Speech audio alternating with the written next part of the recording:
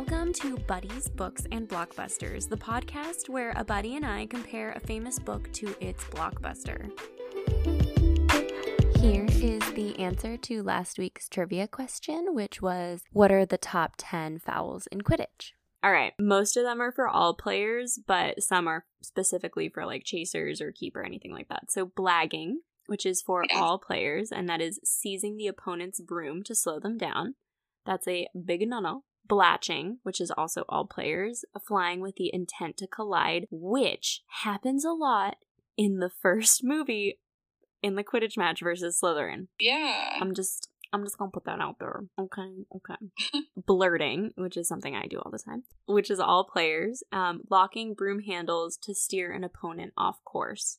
Bumphing, it's spelled with a PH, so I'm assuming it's an F sound, and it's only beaters.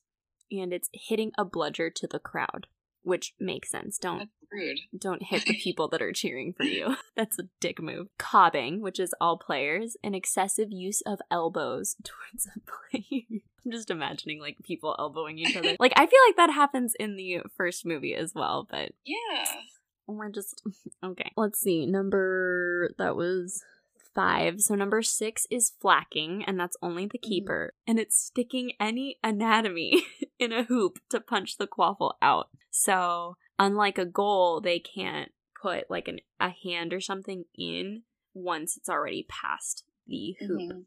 Which makes sense. Make it back out. Yeah. Right. Like, stop that. But I guess they could do it from the back, because I feel like Oliver Wood has done that I don't know. Anyways, there is haversacking, which reminds me of Hacky sacking. Thank you. I was like, what is the word? And it's only for this is only for chasers. Your hand cannot, so I guess this kind of goes with flacking, but your hand is still on the quaffle as it goes through the goal hoop, so it has to leave your hand before it goes through. So no piece of your anatomy can go through the hoop of anyone's anatomy. Quaffle pocking, which these are getting more and more fun to say, which is only for chasers, and that's tampering with the quaffle. So any touching or anything of that could inhibit magically the quaffle. Like the beater situation, Dobby? Yes, Dobby, stop that. Oh, bludgers, yeah. Snitch nip, which I think is adorable, and I feel like they should make like a little catnip snitch for cats. That'd be cute. This is all except the seeker. Any player except for the seeker touching or catching the golden snitch, which makes sense. And then stooging, last but not least, stooging, which is the chasers. More than one chaser entering the scoring area at a time. So, yeah. So that was fun. Anyways, a special thank you to everyone who participated. I appreciated all of your answers, but a special shout out goes to John. John went ahead and answered the question very impressively. So yeah, congratulations, and thank you everyone for participating. This week, my friend Crystal and I are going to be going over the Goblet of Fire. We had a lot of fun creating this episode, and I hope you guys enjoy it too. Harry Potter's name is mysteriously entered into the Goblet of Fire for the extremely dangerous Triwizard Tournament. He is drawn with 3 other champions from competing schools: Cedric Diggory of Hogwarts, Victor Crumb of Durmstrang Institute, and Fleur Delacour of the Beauxbatons Academy of Magic. They must complete 3 tasks to be declared the winner of the coveted Triwizard Cup. Each champion must steal a dragon egg from a nesting dragon, and with his broom, Harry is able to take it. Inside the egg is an awful scream, which is consequently a siren's song for the second task, in which he must retrieve something of value from the lake. These things turn out to be people: Cho Chang, Cedric's girlfriend; Gabrielle, Fleur's little sister; Hermione, Crumb's Yule Ball date; and Ron, Harry's best friend. Harry tries to save everyone, and in the end is awarded extra points when he saves Ron and Gabrielle, because Fleur couldn't. In the third task, the 4 champions must go through a tricky maze to find the Triwizard Cup. In the end, Cedric and Harry decide to tie and grab the cup together, only to be transported to a graveyard with Peter Pettigrew and Voldemort. A small object orders Wormtail to kill Cedric and uses Harry's blood to bring Voldemort back to a corporeal being. Harry and Voldemort's wand touch and create Priory Incantatum, where Harry sees the recently killed Cedric and his parents, who hold Voldemort off long enough for Harry to get back to the Triwizard Cup with Cedric's body and tells everyone Voldemort is back and he killed Cedric. Hello, buddies. Welcome to Buddies, Books, and Blockbusters. I am your host, Jessica, and today I have with me the wonderful Crystal. She's going to help me go over all of Goblet of Fire and... Hi! Woo! Hello. All right, so to get started, I want us to get to know our buddy, of course, so you kind of know who you're listening to and whatnot. So, Crystal, what is your Hogwarts house? I am very much a Hufflepuff. I'm kind of a Hufflepuff with a harsh persona, but I am very much a Hufflepuff. I love that. I think you're the first Hufflepuff that I've had on the podcast. So oh, fun! I know, yeah. So Yay. yes. So what's like one of your favorite qualities of being a Hufflepuff? I feel like Hufflepuffs generally value kindness as well as justice, and so I feel very strongly that Hufflepuffs are the kinds of people who are fighting for social justice and who are unapologetic in sticking up for what's right without being belligerent or just rash, or like I feel like there's a calmness that happens with me and my fellow siblings who are also Hufflepuffs who feel very similarly about a lot of things. There are 7 kids in my family, and the oldest is a Gryffindor, the second is a Ravenclaw, the youngest is a Gryffindor. So 4 out of 7 are Hufflepuffs. Whoa, that's awesome. Yeah. I just found out that my sister's a Slytherin, and I was like, oh, that makes a lot of sense. That's the one house we don't have in my family. Right, yeah, I'm a Ravenclaw, so it's funny because my sister's like, oh, like, she just is, like, getting into it right now, and so she's just like, oh, I was reading about that, and she's like, yeah, you're definitely a Ravenclaw. All right, so how did you get into Potter? Harry Potter, the world? Yeah, so I grew up with the books. So the first book came out in the U.S. when I was 10, and the last book came out when I was 18. However, I was kind of a mean older sister. My little brother loved it so much that I had to hate it. And it wasn't until I think it was the first movie came out, and I was also an avid reader, so I didn't want to watch the movie without first reading the books, but I didn't want to read the books. But I finally had an argument with my mom where my mom was like, we're watching this movie at home, whether you like it or not, so you can read the books or not. So finally I did. And then, of course, I love them. So yeah, they're incredible. I mean, they're just, I don't know. I feel like especially our generation, it's our series. It's like what defines us. So which character, if any, do you identify with? I mean, it's the obvious choice, but I do identify the most with Hermione. I am still a perfectionist. I'm very much someone who pays a lot of attention to detail and wants to get things right. And I was also very much a nerd, and I'm even with in the 4th book, when she starts to be able to come into her own and see that she is also a beautiful person, I didn't get that until much later in life. So I just relate a lot to her, bookish, know-it-all type personality, and then coming into her own later in life. So I definitely see that. Those of you listening, Crystal and I met at work. We were training for the same role, and it was Harry Potter related. So it was really exciting to find Crystal as someone, my fellow coworker, who was just someone that I felt like I could really vibe with. So I love that because I feel the same way. I think Hermione is someone that I really relate to as well. All right. What's your favorite obscure fan theory about the series? The idea that the Dursleys are so mean because Harry is a Horcrux. Yes. Sorry. No, you're good. I mean, I do think based on their descriptions that we get pre-Harry living with them, it's obvious that they're not the best people. But it is, I think there is potential for they were worse people because he was a Horcrux and it had a negative effect on them. Yeah. There is one that I really like the idea that Crookshanks is Lily's cat. Oh. Because Crookshanks is half Kneasel. Is that how you say that? Yes. Yes. I hate that thing where you read the books and so you know what the word is visually, but you don't know how to pronounce it. Yeah. So yeah. Crookshanks would technically have a longer lifespan. So the idea that he could have been Lily's cat, like, that would make him at least 13 years old by the time we meet him. But that makes sense in the lore of what an evil's life expectancy is. So yeah, I like that one. I've never heard that one before. That's so cool. Yeah, it's because in one of the later books, when there's like a letter that Lily writes, she says something about the cat. And how the cat has really taken to Harry or something like that. So then with Crookshanks, like, they say that Crookshanks has been at that shop for a long time. And then Hermione finally adopts him. Like, Crookshanks gets along really well with Sirius, inherently doesn't trust Wormtail, the Scabbers, who turns out to be Wormtail and Peter Pettigrew. Like, so it could make sense. So I kind of like it. That's so... Oh, I love that. Oh my gosh. I am all for this to be canon. Oh, I love that. Cool. And then last pod fan question, my friend Melaine asks, who is your favorite house elf?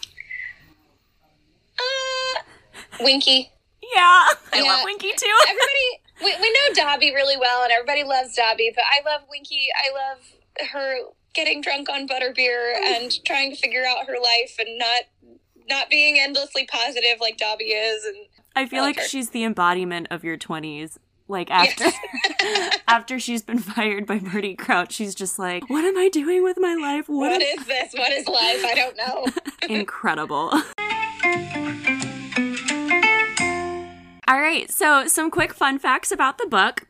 It was released on July 8th of 2000. And Crystal, I don't know if you know this. I actually just found this out the other day when I was doing some research on this. Natalie MacDonald was this little girl who was a leukemia patient in Canada, and she was a huge fan of the series. So her and her mom formulated a letter to J.K. Rowling. Unfortunately, it got lost or something like that, and J.K. Rowling wrote a response basically detailing the plot of each main character. But unfortunately, it got to the family too late, and Natalie MacDonald had passed. So in an effort to honor her and her love for the books, J.K. Rowling actually wrote Natalie MacDonald in as a Gryffindor student in Goblet of Fire.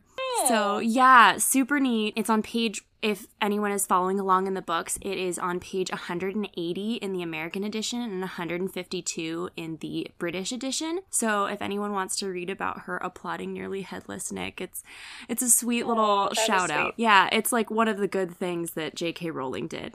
So. Right, back when we thought of her as a good person.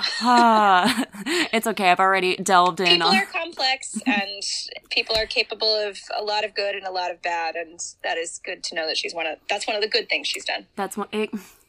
Well put. So I also found some fun facts about the film. It was released 5 years after the book came out, so on November 18th of 2005. All of the underwater scenes were shot in a blue screen tank. And Dan Radcliffe spent 41 hours and 38 minutes underwater filming.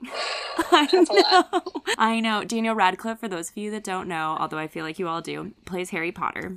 The studio, Warner Brothers, originally was going to adapt the book into 2 films, which it would have been like a big deal and ordeal, but they would have included so many things because I feel like it doesn't make sense if you haven't read the books. Because, I mean, even splitting the last book into 2 films started that trend that then Twilight did that and Hunger Games did that, and like, right. I get it because there is so much to wrap up, but if the 4th one had been 2 movies, the 5th one would have probably been 2, like, that's a lot. Yeah, it would have been a lot. We would have probably had, instead of 8 Harry Potter movies, like 16. Yeah. It would be pretty crazy. So Mike Newell, the director, he decided not to, and he figured he could cut enough subplots, which I'm very passionate about. We'll get to that later. Yeah. But there's one I feel pretty strongly about. Yes. And the director of Book 3 of Prisoner of Azkaban, Alfonso Cuarón, actually convinced him, which kind of makes me even more angry. Yeah. So I was like, oh, you shouldn't have your hand in any of this, but it's fine. I'm sure you covered this on your previous podcast on Book 3, but do you like the movie of Book 3? Okay, so the way I feel about it is I do like Book 3. I liked the way the movie portrayed Book 3. However, I'm very, very angry that they left out pretty much the whole Marauders' backstory. I'm very upset that a lot of things aren't explained. Quidditch isn't a thing at all. I feel like they decided to include a bunch of teen angst that wasn't written in the book and made it more like a teen film. Yeah. Than like following the book truly. And that it's super interesting to me, sorry to sidetrack, no. but that like I feel like growing up, that was the worst movie. Nobody liked that one. And then as an adult, I have discovered that that's a lot of people's favorite movie, and I am just endlessly confused. Like, I don't know when that popular opinion changed to unpopular opinion or whatever. I think because it's my favorite book, I would just go ahead and say it's my favorite movie, just because I love the time turner. I love the sequencing of everything. But I remember not liking it because of its relationship to the book. Fair, yeah. Lupin is my favorite character, so I have feelings about that as well. But we're talking about book 4. I know, I love Lupin as well. Oh, it's such a shame that he's not in this. But actually, I mentioned it earlier. J.K. Rowling's favorite character to write was Lupin. So I know, because he's just great, and he should just be in more of the series. It was super weird to be a 13-year-old and have a crush on a teacher, and now as an adult, it's totally fine, because he is 33 when we meet him, and I am 31, so. Yes, that's right. We're here for it. So Stanislav, I'm gonna destroy this. Ianevsky? I think so, yeah. Okay, cool. He plays Victor Crumb, for those of you that don't know, has only 2 lines in the entire film. I think he has more. Yeah. I feel like he has more, but it totals to 20 words. That was my understanding when I was reading this fun fact. One full-scale dragon was actually built for the film. And awesome. It could actually blow real fire. So let's just hope its head doesn't catch on fire. Oops. What?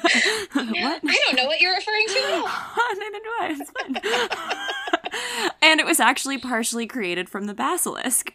So that's kind of cool. Yeah, recycling.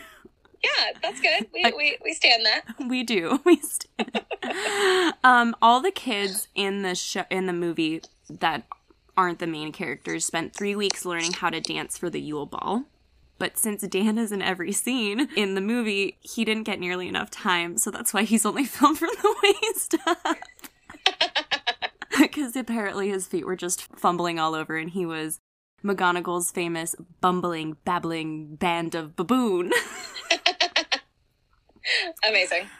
There's a quick little moment. So the house elves are pretty much absent in the movie, unfortunately. That's something we'll get into later.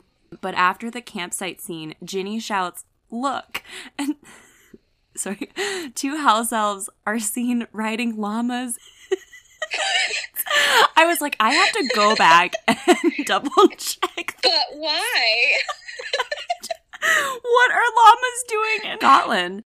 Yeah, Scotland. But like, why would house elves be riding llamas? Like, what I don't, why? Yeah, I mean, I got this from a place called kickassbags.com, so, I mean, honestly, if this is credible, thank you. If not, It's a delightful thought, regardless of if it's true or not.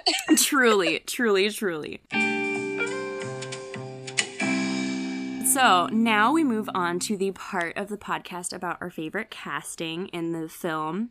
There were a lot of new characters introduced in this book. Do you have anyone that you care to share about, want to talk about more? Not terribly, but at the same time. So I've been listening to James and Oliver Phelps' podcast, Normal Not Normal, and they did an episode just last week or the week before with Katie Leung, who plays Cho Chang. Right. And they were asking her, what was it like coming on? You know, we all knew each other and you were the new girl. And she's like, honestly, there were actually quite a few new people that year. So it wasn't as bad. It was still, I'm the new kid in school. She said it felt like going to a new school and everybody staring at you, especially because she felt so much pressure because she had never acted before.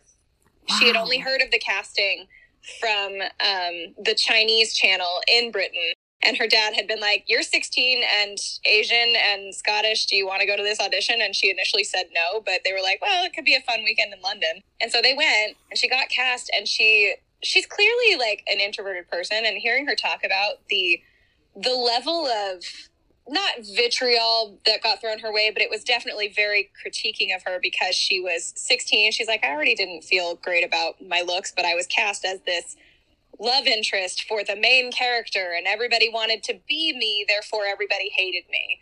So it was just really interesting hearing her talk about it. That's fascinating. I Yeah. actually had no idea about this podcast, and now I feel like I have to know more about this. You guys, everyone at work gets me into all these podcasts. I love it. They're great. We love them. Yes. Oh my gosh. Okay, well, we'll get back to that later. So I was looking through, and Cedric Diggory, of course, Robert Pattinson. We'll talk about your Cedric Diggory moment later. That was like, when I read that, I was like, I'm emotional. Cedric Diggory, I really liked that it was Robert Pattinson. I think it was a breakout role for him. Yeah. He did that before Twilight, so nobody knew who he was. That's right. And I mean, I thought he fit exactly what I had read in the books perfectly. I was like, oh yeah, strapping, beautiful. Yeah, he was definitely like the older kid compared to Harry. Like, sometimes I would have a hard time watching the movies and remembering who was meant to be older. But if you remember being 14, somebody who's 17 was a lot older than you, you know? And now, as we're adults, those age differences don't make as much of a difference. But yeah, Cedric being this like older, attractive, good person who Harry helps him with the first task, so then he helps him with the second task. Like, I was in love with Cedric. Yeah. Yeah. And it was the first time that we got to meet an actual Hufflepuff and get to know them. Like, we didn't get to know many of the Hufflepuffs before that book. No, that's true, because the ones before were just, they were there to, like, help move forward plot, if anything. They weren't really a character in themselves that made a difference. And I also thought it was really cool that it was a Hufflepuff that was chosen for the Triwizard Tournament. Right. Because everyone, for lack of a better word, poops on Hufflepuff in that respect, I think. I personally don't, because I've always loved Hufflepuff, and I actually for a while thought I was a Hufflepuff when I was younger. But that made me so happy when I was younger. I was like, oh my gosh, like this house that we never hear about, because Ravenclaw are the smart people, and Gryffindor are the brave people, and Slytherins are the bad guys, but also they're cunning and really ambitious. Exactly. Yeah. Right. I mean, growing up, I definitely thought Slytherins were the bad guys. But, you know, as you grow up, you do realize. That way. Yeah, a little bit. And then Barty Crouch Jr. was a huge one for me. I love David Tennant. And I think at the time he had just been cast as the 10th Doctor. Okay. Yeah, I think if I remember correctly, I remember being at my British friend's house and her family being so excited, and I was like, the bad guy from Harry Potter is gonna be the Doctor? I had no idea who the Doctor was. And apparently the tongue thing, it's not in the book, but he brought that in, and I think that was actually a really cool kind of character. Yeah, it was a good character tick to have for him to help remind us that, like, he's young and attractive, and also not, I don't want to say not all there. I feel like that's insulting in a way, but like, doesn't have the best yes, definitely manic. I love that explanation of it. I was gonna say like doesn't have the best intentions, but I think manic is it's a much better term for that. Moody, I think, was an exceptional actor. I mean, to be playing someone as someone else the whole entire time. It's funny, I started reading the 5th book for the next recording, and just like kind of thinking in my brain, I'm like, oh my god, this actor has like literally spent this whole time studying David Tennant to be more like him. And, you know, obviously, like, he's playing another actor who's trying to play himself, and it's just, as actors ourselves, it's fascinating.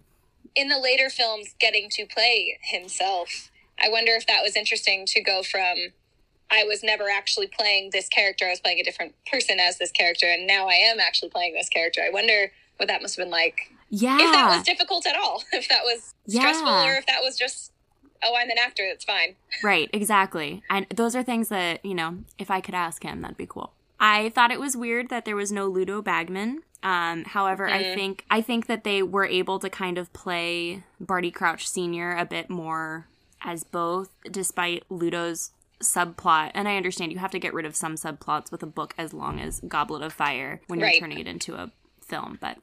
And then I just have a couple more. We discussed Cho and Rita Skeeter. They picked an actress who truly embodied my hatred for Rita Skeeter in the books. I mean, like, I understand she's a journalist. She has to do her job and whatnot, but the ruthlessness. Yeah. Oh, I was just going to say, she's perfect. Yeah. Yeah, she's got that, like, beauty factor going for her that's like, oh, I can get whatever I want from men if I want to, and all the women want to be like me, but then also, I'm just going to use my quick quotes quill and insert all of my thoughts and opinions in here. Yes, exactly. Everything you want in a journalist, but also don't want in a journalist at the same time. Right. Because she's writing, even if she doesn't, she's putting her own thoughts and feelings into what she's writing, and she's sensationalizing on purpose, and like she's everything that we don't want journalists to be. Exactly. Yeah. It's fascinating. I mean, you know, you don't think about it until it's portrayed in front of you like that. The differences between the book and the blockbuster. So there are a few tiny things that honestly I see why they left it out and whatnot. Early references to Wormtail's right hand, which I think is super interesting. He's Voldemort's right hand man.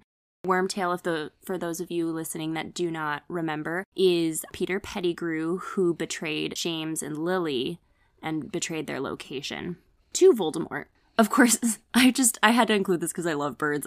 Sirius's tropical birds, when he's like sending the letters at the very beginning of the book, when he's sending letters to Harry, he has all these like tropical birds coming in. Right. Yeah, and they're like... I forgot about that. I loved it. I just had to insert it because I was like, I love birds. But he has all these tropical birds, and Harry has this moment where he's like, I hope that he's in a warm, happy place. Like, he must be. So it's a cute little moment. Like, how far away is he if they're tropical birds? Right, they're not Is there anywhere in Europe that's tropical? Like, how far away did you go, Sirius? In Spain? He's like, he's far. Yeah, he's very far. Of course, I loved this line. Dudley is the size of a small whale. Poor Dudley. The fact that this is such a small little detail, but the fact that Crouch Sr. just calls Percy Weatherby the whole time. Weatherby. That's just great. The explanation of the Wronski Feint, which is a Quidditch play that you can do, kind of shows the huge Quidditch fans that Ron and Harry are. That they like know all these different plays, and of course their fascination with Crumb. The Roberts family is left out. So at the Quidditch World Cup, there's a Muggle family that helps the Wizards kind of get everything organized because it's such a big event, but their minds are constantly being obliviated. And so in the movie, they're kind of like throwing off these bombs everywhere, whereas in the book, the Death Eaters are basically making this family float in the middle and kind of torturing them. Right. Which kind of, I think, gives the Death Eaters a more ominous... Yeah, a much darker image, because they aren't just servants of Voldemort. They are also willing to torture Muggles. Yeah. Yeah. Just not good people. Right. The making up of the divination homework, Professor Trelawney is largely absent in the film. Yeah. The making up of divination homework I thought was really funny, and them finding different ways to die each month. Yes. Be creative with it. Exactly, yeah. Another thing that I noticed, and this is a little bit bigger, so we don't really talk about Voldemort's other victims necessarily in the movies. Obviously, we do have to focus on Harry Potter, why he's famous and whatnot, but the Frank Bryce backstory, the fact that he was the caretaker, the fact that the Riddles knew him, I think kind of gives Voldemort this more evil, I mean, he's already a terrible villain, so it kind of adds to Frank that. Bryce wasn't just a random caretaker. He actually knew him and still was murdered by him. Yeah, which, you know, shows that he's ruthless. Bertha Jorkins does not come up at all in the film. I mean, I think she's like maybe mentioned in passing at one point or another, but Bertha Jorkins is another victim. For those that have not read the book, Bertha Jorkins was a ministry representative, and she went missing. They talk about it a lot in the book. She comes up all the time. Turns out, I think it was Barty Crouch Jr. found her. No. It was Wormtail that found her. Wormtail and Voldemort basically performed a bunch of awful memory charms on her to break her memory to find out where Barty Crouch was hiding. Spoiler alert, Barty Crouch Jr. And ultimately where Moody was, and all the Triwizard Tournament information. Mm-hmm. She's the one that they say went missing in, like, Albania or something, right? Yeah, which is where Voldemort was supposed to be at large at the time, too. Yeah. Sirius also discusses her in the fire and how she's a total gossip. So, yeah, she's not, like, the perfect human. She's not, like, an angel, perfect wizard or anything like that. She's a gossip, and he's not surprised that they would choose her. Bertha mentions the Triwizard Tournament to Voldemort, who tortures it out of her and really destroys the charm that Barty Crouch Sr. put on her when they had all discussed the Triwizard Tournament. And she comes up in the Priori Incantatem, which we'll talk about later as well. Yeah. I don't think she comes up in the movie, though, because she's not mentioned. Right. And Dumbledore explains Priori Incantatem to him because those are Voldemort's previous wand movements. And the reason it happens is because their wands are made with the same phoenix feather from Fawkes, which we never learn about in the movie. So yeah. Oh, I didn't realize that the movie didn't say that. No, you know what? Maybe it does. I don't think it does though, because they just say that it's from a phoenix feather, but they do mention that Fawkes is one of the few phoenixes left. So yeah, maybe that's it. I don't know. It was when I was reading it, I was like, oh, that's a surprise. Oh, I loved this scene. In the book, the Weasleys meet the Dursleys.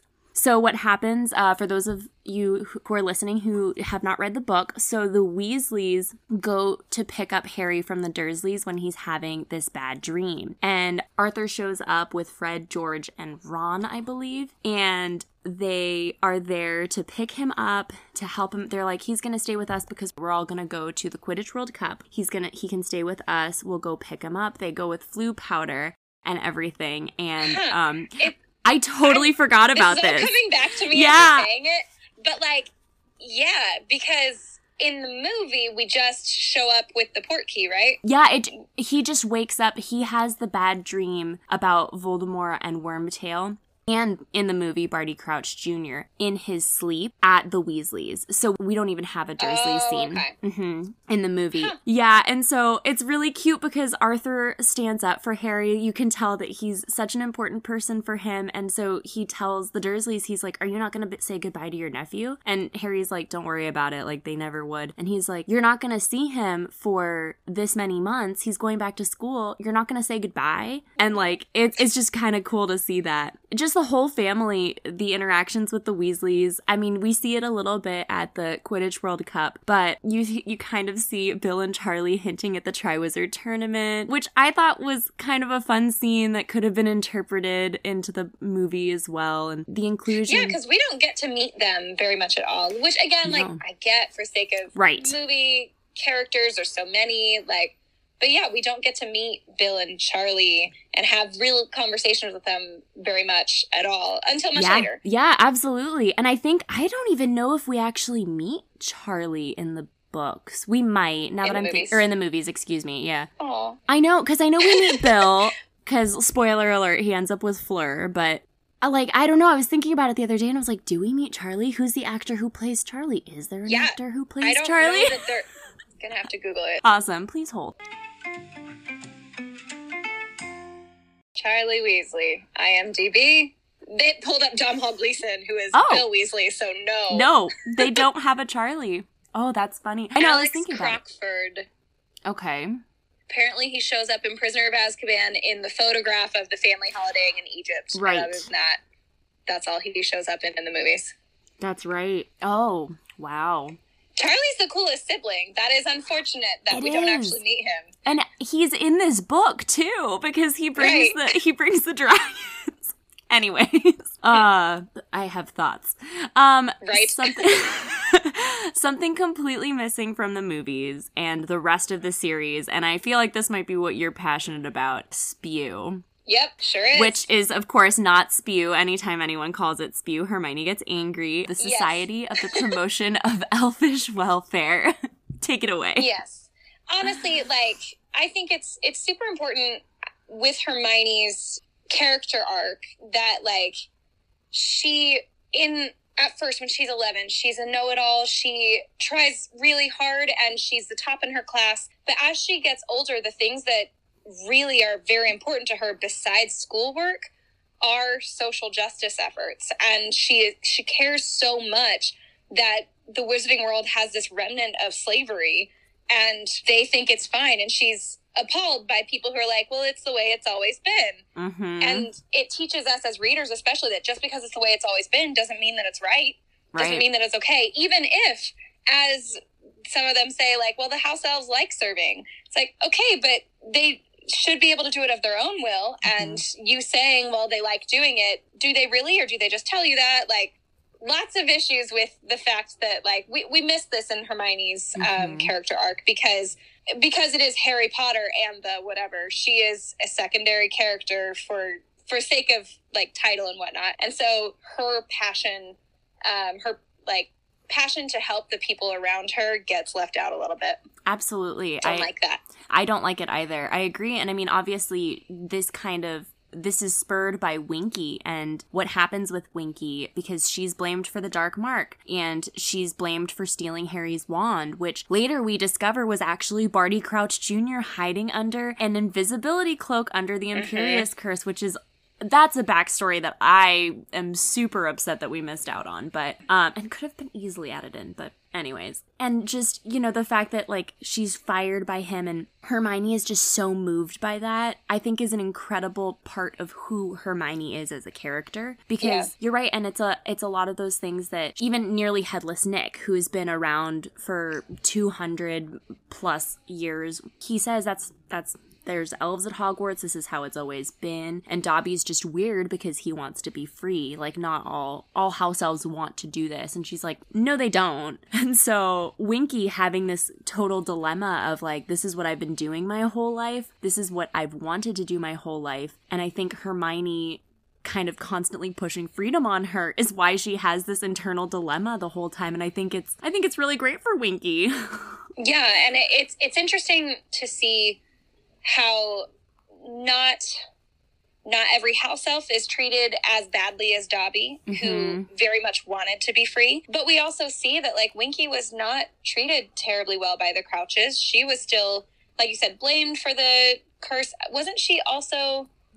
She was supposed to be Barty's Junior's caretaker, but then was still essentially abused by him. Correct me if I'm wrong. No, you're correct, because Barty Crouch Sr. had Barty Crouch Jr. under the Imperius Curse, but she did have to make sure that he didn't leave the house, or if he did, he was under an invisibility cloak, and that's why she sat so high up. That's what made Hermione the most angry, because Winky was afraid of heights. Yes. And so it's just all of that. And I mean, I think this is a very touchy subject, and I, to an extent, would agree that there's some speculation that points towards Hermione possibly being a woman of color in the books because of her passion for social justice. I think anyone of any race or ethnicity or anything like that can be passionate about social justice and whatnot. Yeah, and I think, I mean, in my opinion, like, J.K. Rowling meant it to be a white girl because that was how we always read it, and she never corrected it then.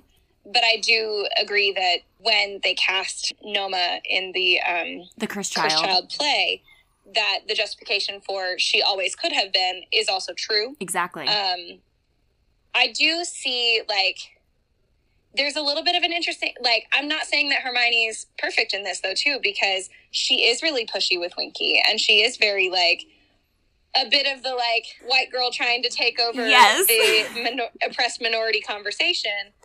But also, like, I like that we get not a carbon copy of Dobby, because you do get to see that, like, service is very complex, and that, like you said, Winky's turmoil is that she wants to serve, but does she want to serve because that's what she always has done? Does she know any other option with her life? Like, wanting to, I don't know. It's really fascinating. And I think the complexity of it is also so important for kids to read. Yeah. Because when we are young, especially when we're taught about things like the Civil War, we just can have a very basic understanding of slavery was bad.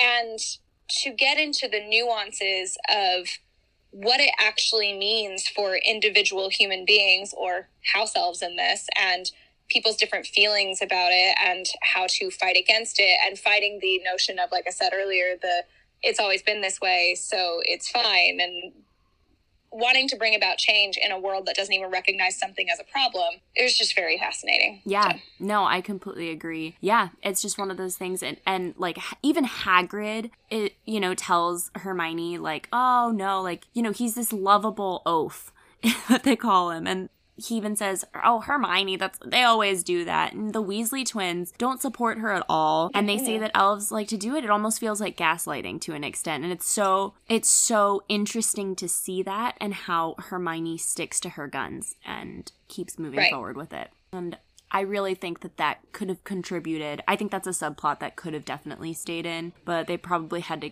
take it out for CGI reasons. Yeah, but like you said, it could have still been contributing to our conversations today about similar issues that have come up in real life. Absolutely. Absolutely. Then we discussed this already with Winky and Dobby in the kitchen. She's very depressed. She doesn't know what to do. And she does mention that she doesn't trust Ludo, which I think is a moment where towards the end of the book, there's that discussion of a Death Eater at Hogwarts. And we're trying to figure out who it is. Obviously, our mind immediately goes to Professor Snape. But, you know, could they be talking about Lucius Malfoy, who we know is a Death Eater? Could they be talking about this person? Or is it Ludo Bagman? Right. And it's interesting. Who, like Harry, has clearly not really trusted throughout the whole book. Yeah. Yeah, and the whole time, Ludo Bagman is trying to help Harry win. Later, we find out it's because he has a gambling problem, and he bet everything on Harry. But in the moment, we're like, oh my god, he genuinely could have put Harry's name in the Goblet of Fire. So Dobby actually gives Harry the gillyweed, which I was actually thinking about made more sense in the movie, because in the book, Dobby gives Harry the gillyweed, but I actually think it makes more sense in the movie that Neville would do it. Yeah, I agree. I think it gave Neville more to do, and we got to see him in a book that largely, like, he's not really very present. I really do like that Neville gave him the gillyweed. Kind of jumping back to Hermione, she did get the buck teeth from Malfoy in the book, so she was standing up for Harry. And it's just funny to see Hermione as a girl, like seeing her as a woman throughout the books, because she's pissed off at the Beauxbatons that they aren't wearing enough clothing in this super cold climate. She thinks they're full of themselves. She's mad that the boys don't see her as a girl. Not because Ron didn't ask her to the ball, but because the boys don't see her as a girl. Right. She's just another one of them. And she's like, no, I'm different. And this is where, too, like, I did relate to her as well, because, so in this book, they're 14.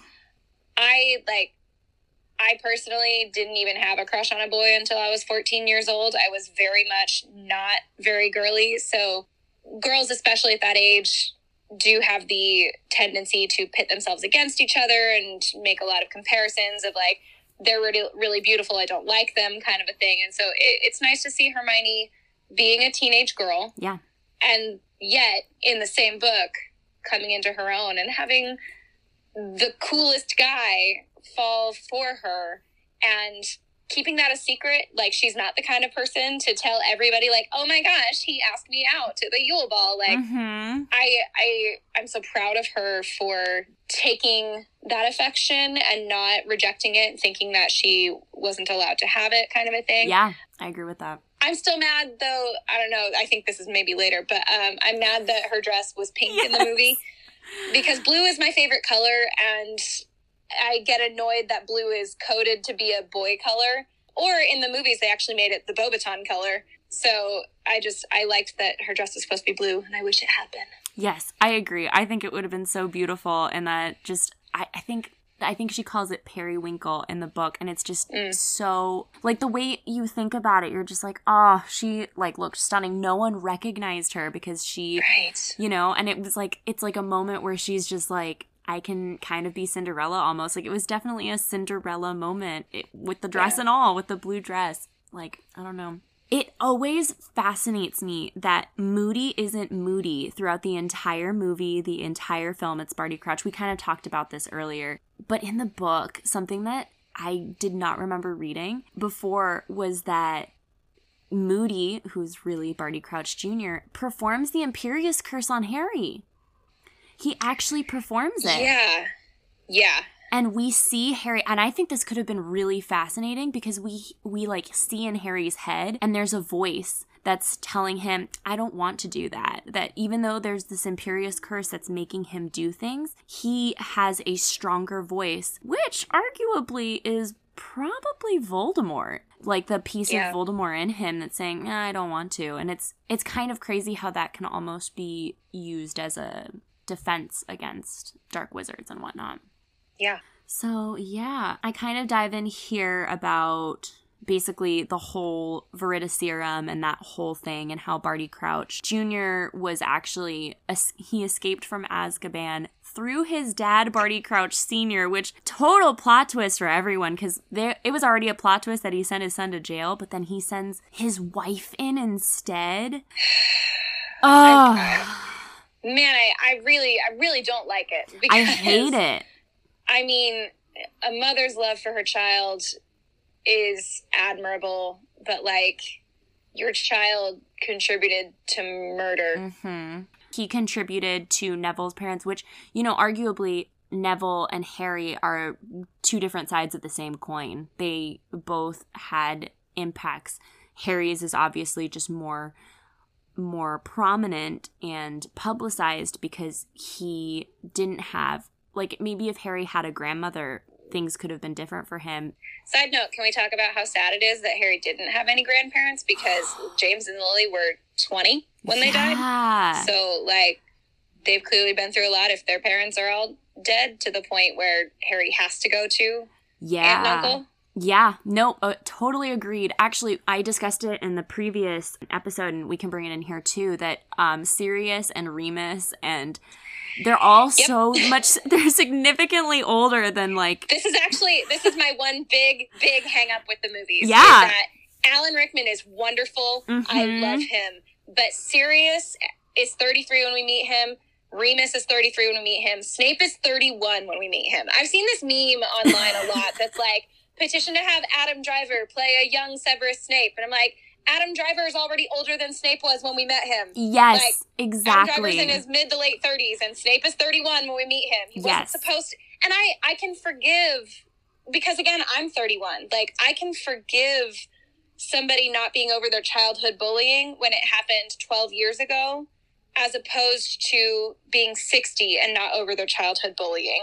You know, I can be a bit more, I can give Snape a bit more grace for his hangups when he's so young. Yeah. And we don't see that with the movies. I think that those actors did a wonderful job, but we don't, like, same with Lupin. Lupin's my favorite character. I was in love with Lupin. And it was super weird to have David Thewlis play him, because I knew David Thewlis from Dragonheart, where he's the bad guy. Sorry. And so to see him as, like, the character that I had been in love with since I was 13 was very weird.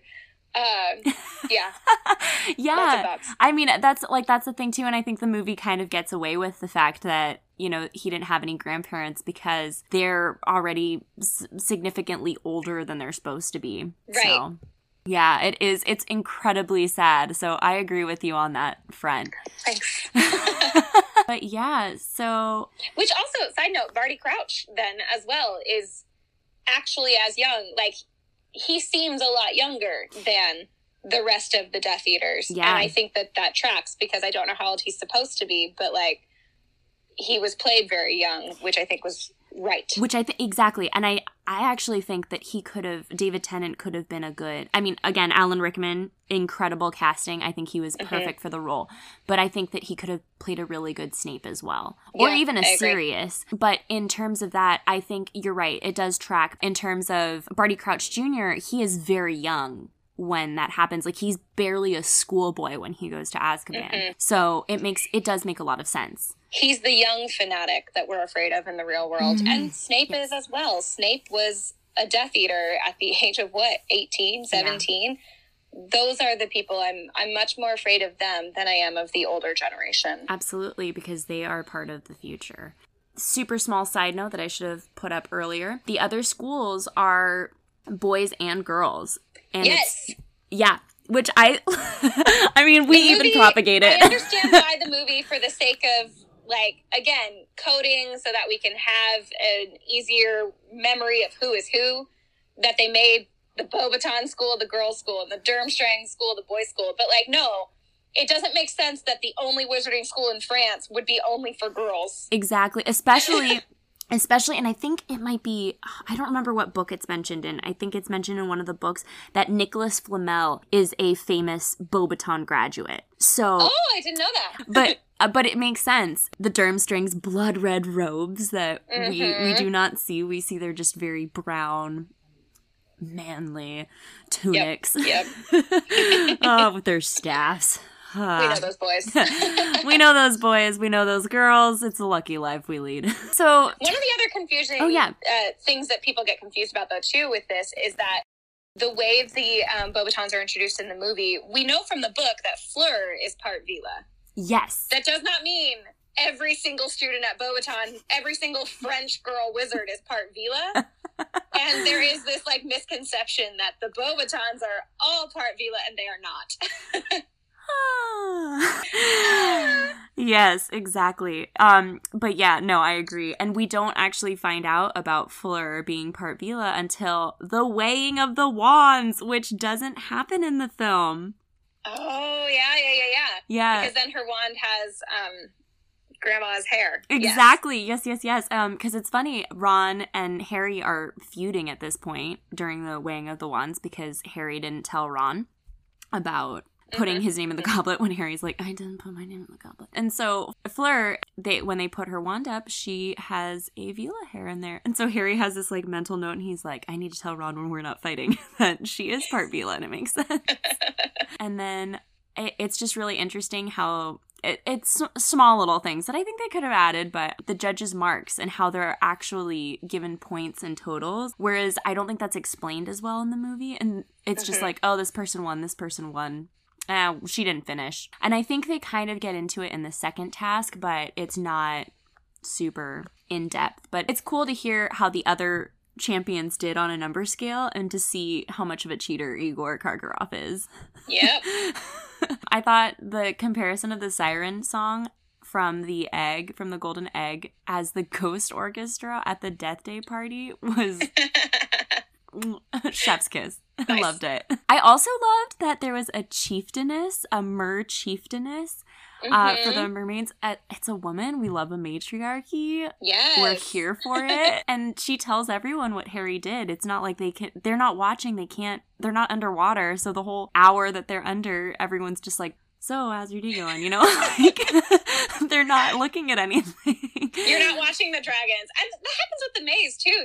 They can't see into the maze. Yeah, they're just like, all right, it all depends on what people tell us. Yeah, and so it's kind of funny that like as in the film and in the book we get to see that from Harry's perspective. But yeah, it was cool that she stood up for Harry and said Harry deserves a better score because he tried to save everyone. I think it's really cute. It's a Victor plot point that wasn't necessary, but I think it just shows how in love with Hermione he was when he goes up to Harry and he's concerned that Hermione that he's concerned about them being a couple, and Harry's like, no.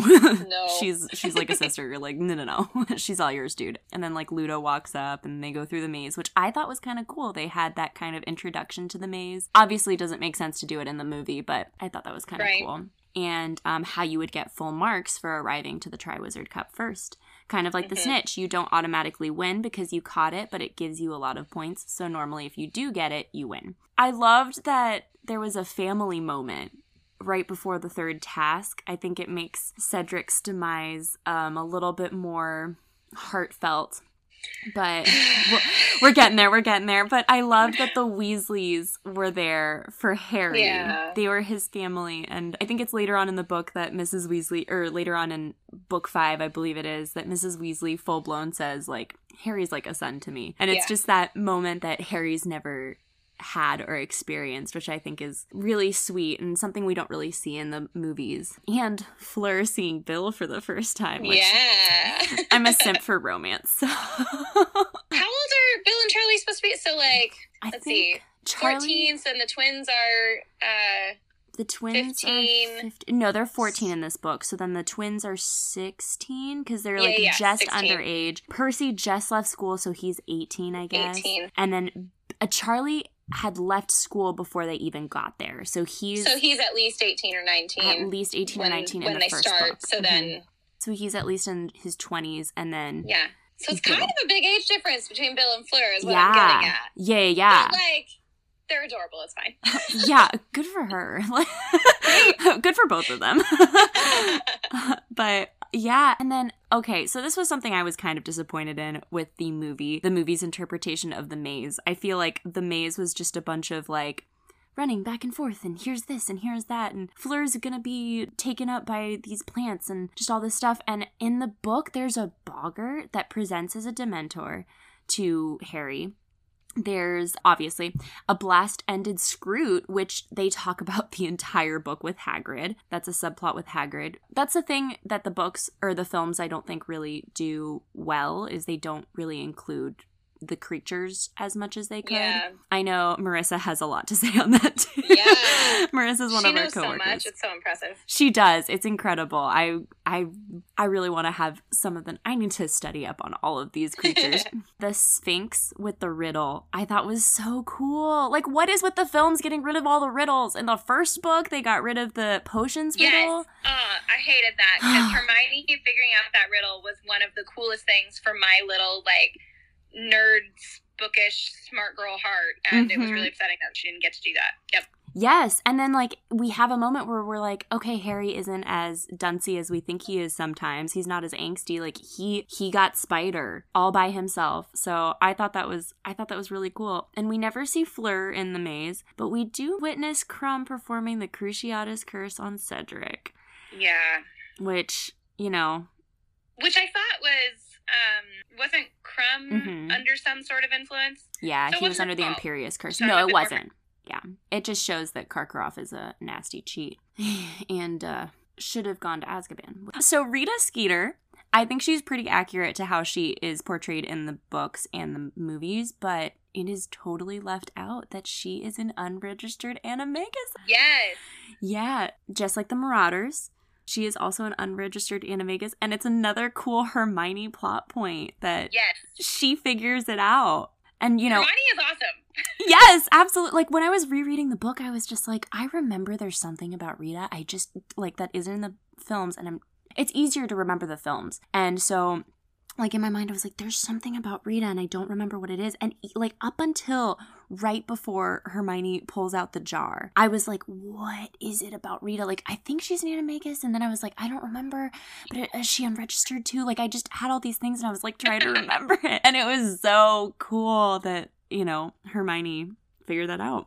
I love that by forgetting it, you got to go through that reveal again. Yeah. Oh, yeah. Fun too. I mean, that's kind of like why I wanted to do this podcast, because I was just like, I have such a deep love for Harry Potter, but I've forgotten most of it. It's just fun to have all these reveals happening again, like just all sorts of things. I mean, you know, Hagrid has a moment in negative spotlight because of Rita Skeeter. I mean, Hermione has a moment where she's toying with all these champion boys' hearts. Like, what?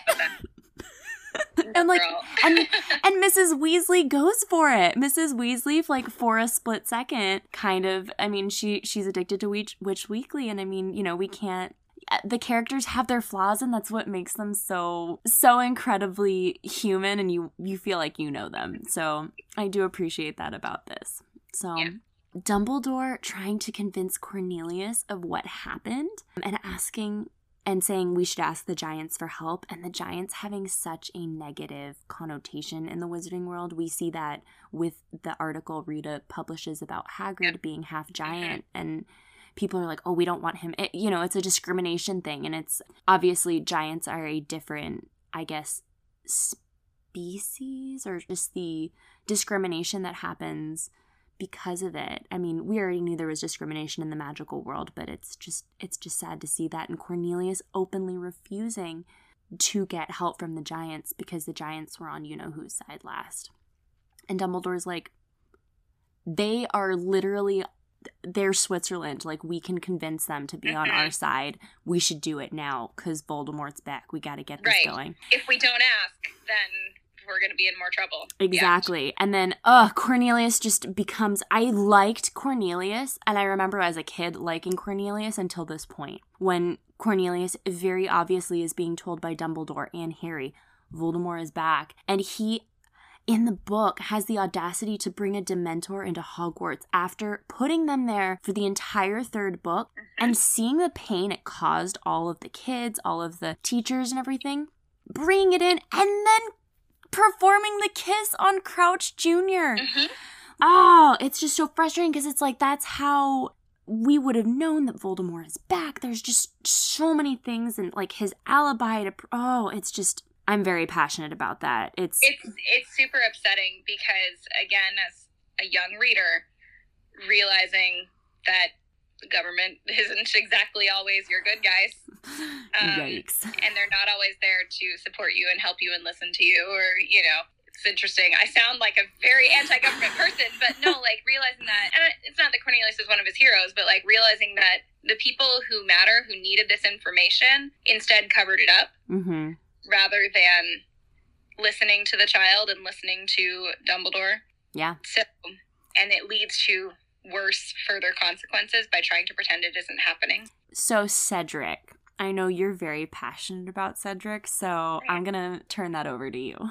So here's my thing. This is the reason that this book is my favorite. So again, I'm a Hufflepuff. Cedric was a character that I very quickly fell in love with. And when we went to the graveyard, so the reason this book is my favorite. It's because I read so many books growing up. And when I finally did commit to reading Harry Potter because my brother wanted me to, I loved it, but it was still just like another story to me. And this book is when that changed, because when we got to the graveyard and the killing curse was performed on Cedric, I didn't believe it. I didn't think that it was actually the case. So the entirety of the graveyard scene was happening, and I kept expecting Cedric to show up and save Harry, and they would get out of there together. And then when Cedric's ghost came out of the wand, when Harry and Voldemort's wands were battling, and he said to take his body back to his dad, I just started to cry, and I'm even kind of a little emotional talking about it now, because it really struck me that it was real, that this character who was lovely and such a good person, and there was no reason for him to die. But because he was a good person with Harry and had decided to end the task together because they had helped each other, he was killed. And that line, "killed with spare," is so offensive to how good of a person he was and how much he mattered. So yeah, when he died, I was really broken up about it. And this is when the books changed for me and became more than just another one of the series that I liked reading. That's when they became really important to me because of how strongly I felt about Cedric in this final part of the book. Oh, well, thank you for sharing that with us. I mean, oh my gosh, I'm getting a little teary-eyed just like listening to you say this. I mean, it's, we grow to love these characters, and we're getting into the parts of the books that are getting really real. Characters are going to start dying left and right. And I think I had the moment you're talking about with Cedric with Sirius in book 5. Yeah, like I was convinced that he was not dead. I was convinced he was going to come back somehow. He was Harry's only father figure. I mean, other than Arthur, of course, but it was just that moment that was like, how, it just, there's like no way to put it. There's no word to like put to it behind this feeling that's just so... Right. And deaths had happened in the story before this point, like you said, with Bertha Jorkins and the caretaker, whose name I can't remember right now. But this was like I said, he was such an unimportant character in a lot of ways, but he was only 16 years old. And then with Sirius as well, Sirius had such a hard life. His entire adulthood has been spent in prison. Yeah. So of course he's as rash and a mess when he's 33 and gets out of prison. And like you said, like that was Harry's connection to his childhood. So to have, again, such an important character that he loses, I think it really taught a lot of us as young readers that war, it doesn't care if you're a good person. It doesn't care if you matter to somebody. Like, that's beautiful. That's a really beautiful way of putting it and wording it. I'm so happy to have you on here because I feel like you word your opinions and your thoughts very well. And so, so like it's just been so great, and like I don't know, I just love it so much, and having this conversation with you and everything. So, yay! Thanks for having me. Oh, absolutely. But yeah, oh my gosh. Thank you. Thank you for sharing that. Do you have a favorite scene that's either in the book or in the movie or in both? Is there something that has always stuck with you? Not particularly, no. I feel really strongly about the story as a whole, but I can't honestly say that, like, there's one scene that's more my favorite than another. Yep. I love Hermione's character arc in this book. She goes through a lot, and it's very much in the background as Harry deals with his trying to not die in every task, and, you know. But I love Hermione's arc in this a lot. Yeah, I agree. I think her arc is really beautifully done. It's written very well to an extent that anyone could pick up the book and relate to Hermione in some way, I think. Yeah.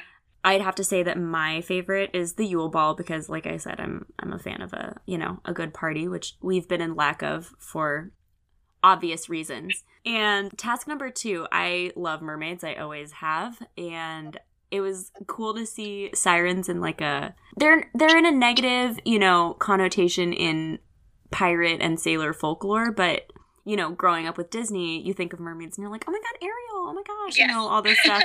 And it's kind of fun to see how a different interpretation of mermaid. Right. So I liked that. And in the book, the confession from Barty Crouch. I think that Barty Crouch Jr., I do remember reading that scene multiple times just to be like, I'm sorry, what? Yeah. What are you saying? Yeah, because it's a lot of like going back and being like, okay, so wait, he was in hiding at the house and Winky was taking care of him and he was at the Quidditch World Cup, but like, oh my god, why was he at the Quidditch World Cup? Like, how did he get there? How did he stay there? What happened? A lot of it for me too was like, wait, so when Moody said this, that was not Moody. Wait, when Moody said this, that was also not Moody. Like the whole time. Yeah, and like the whole like showing them the 3 unforgivable curses. Thank you. I was like the 3 deadly sins. I was like, that's not right. The 3 unforgivable curses, like that is very much something that I would have assumed Moody would do, based on the way he's been written. But also, he hasn't been himself the whole time. Just such a cool, fascinating. Yeah. And I love backstory. I'm a big fan of backstory. So, we have some trivia. What man's statue is next to the special lavatory entrance to the prefect's bathroom?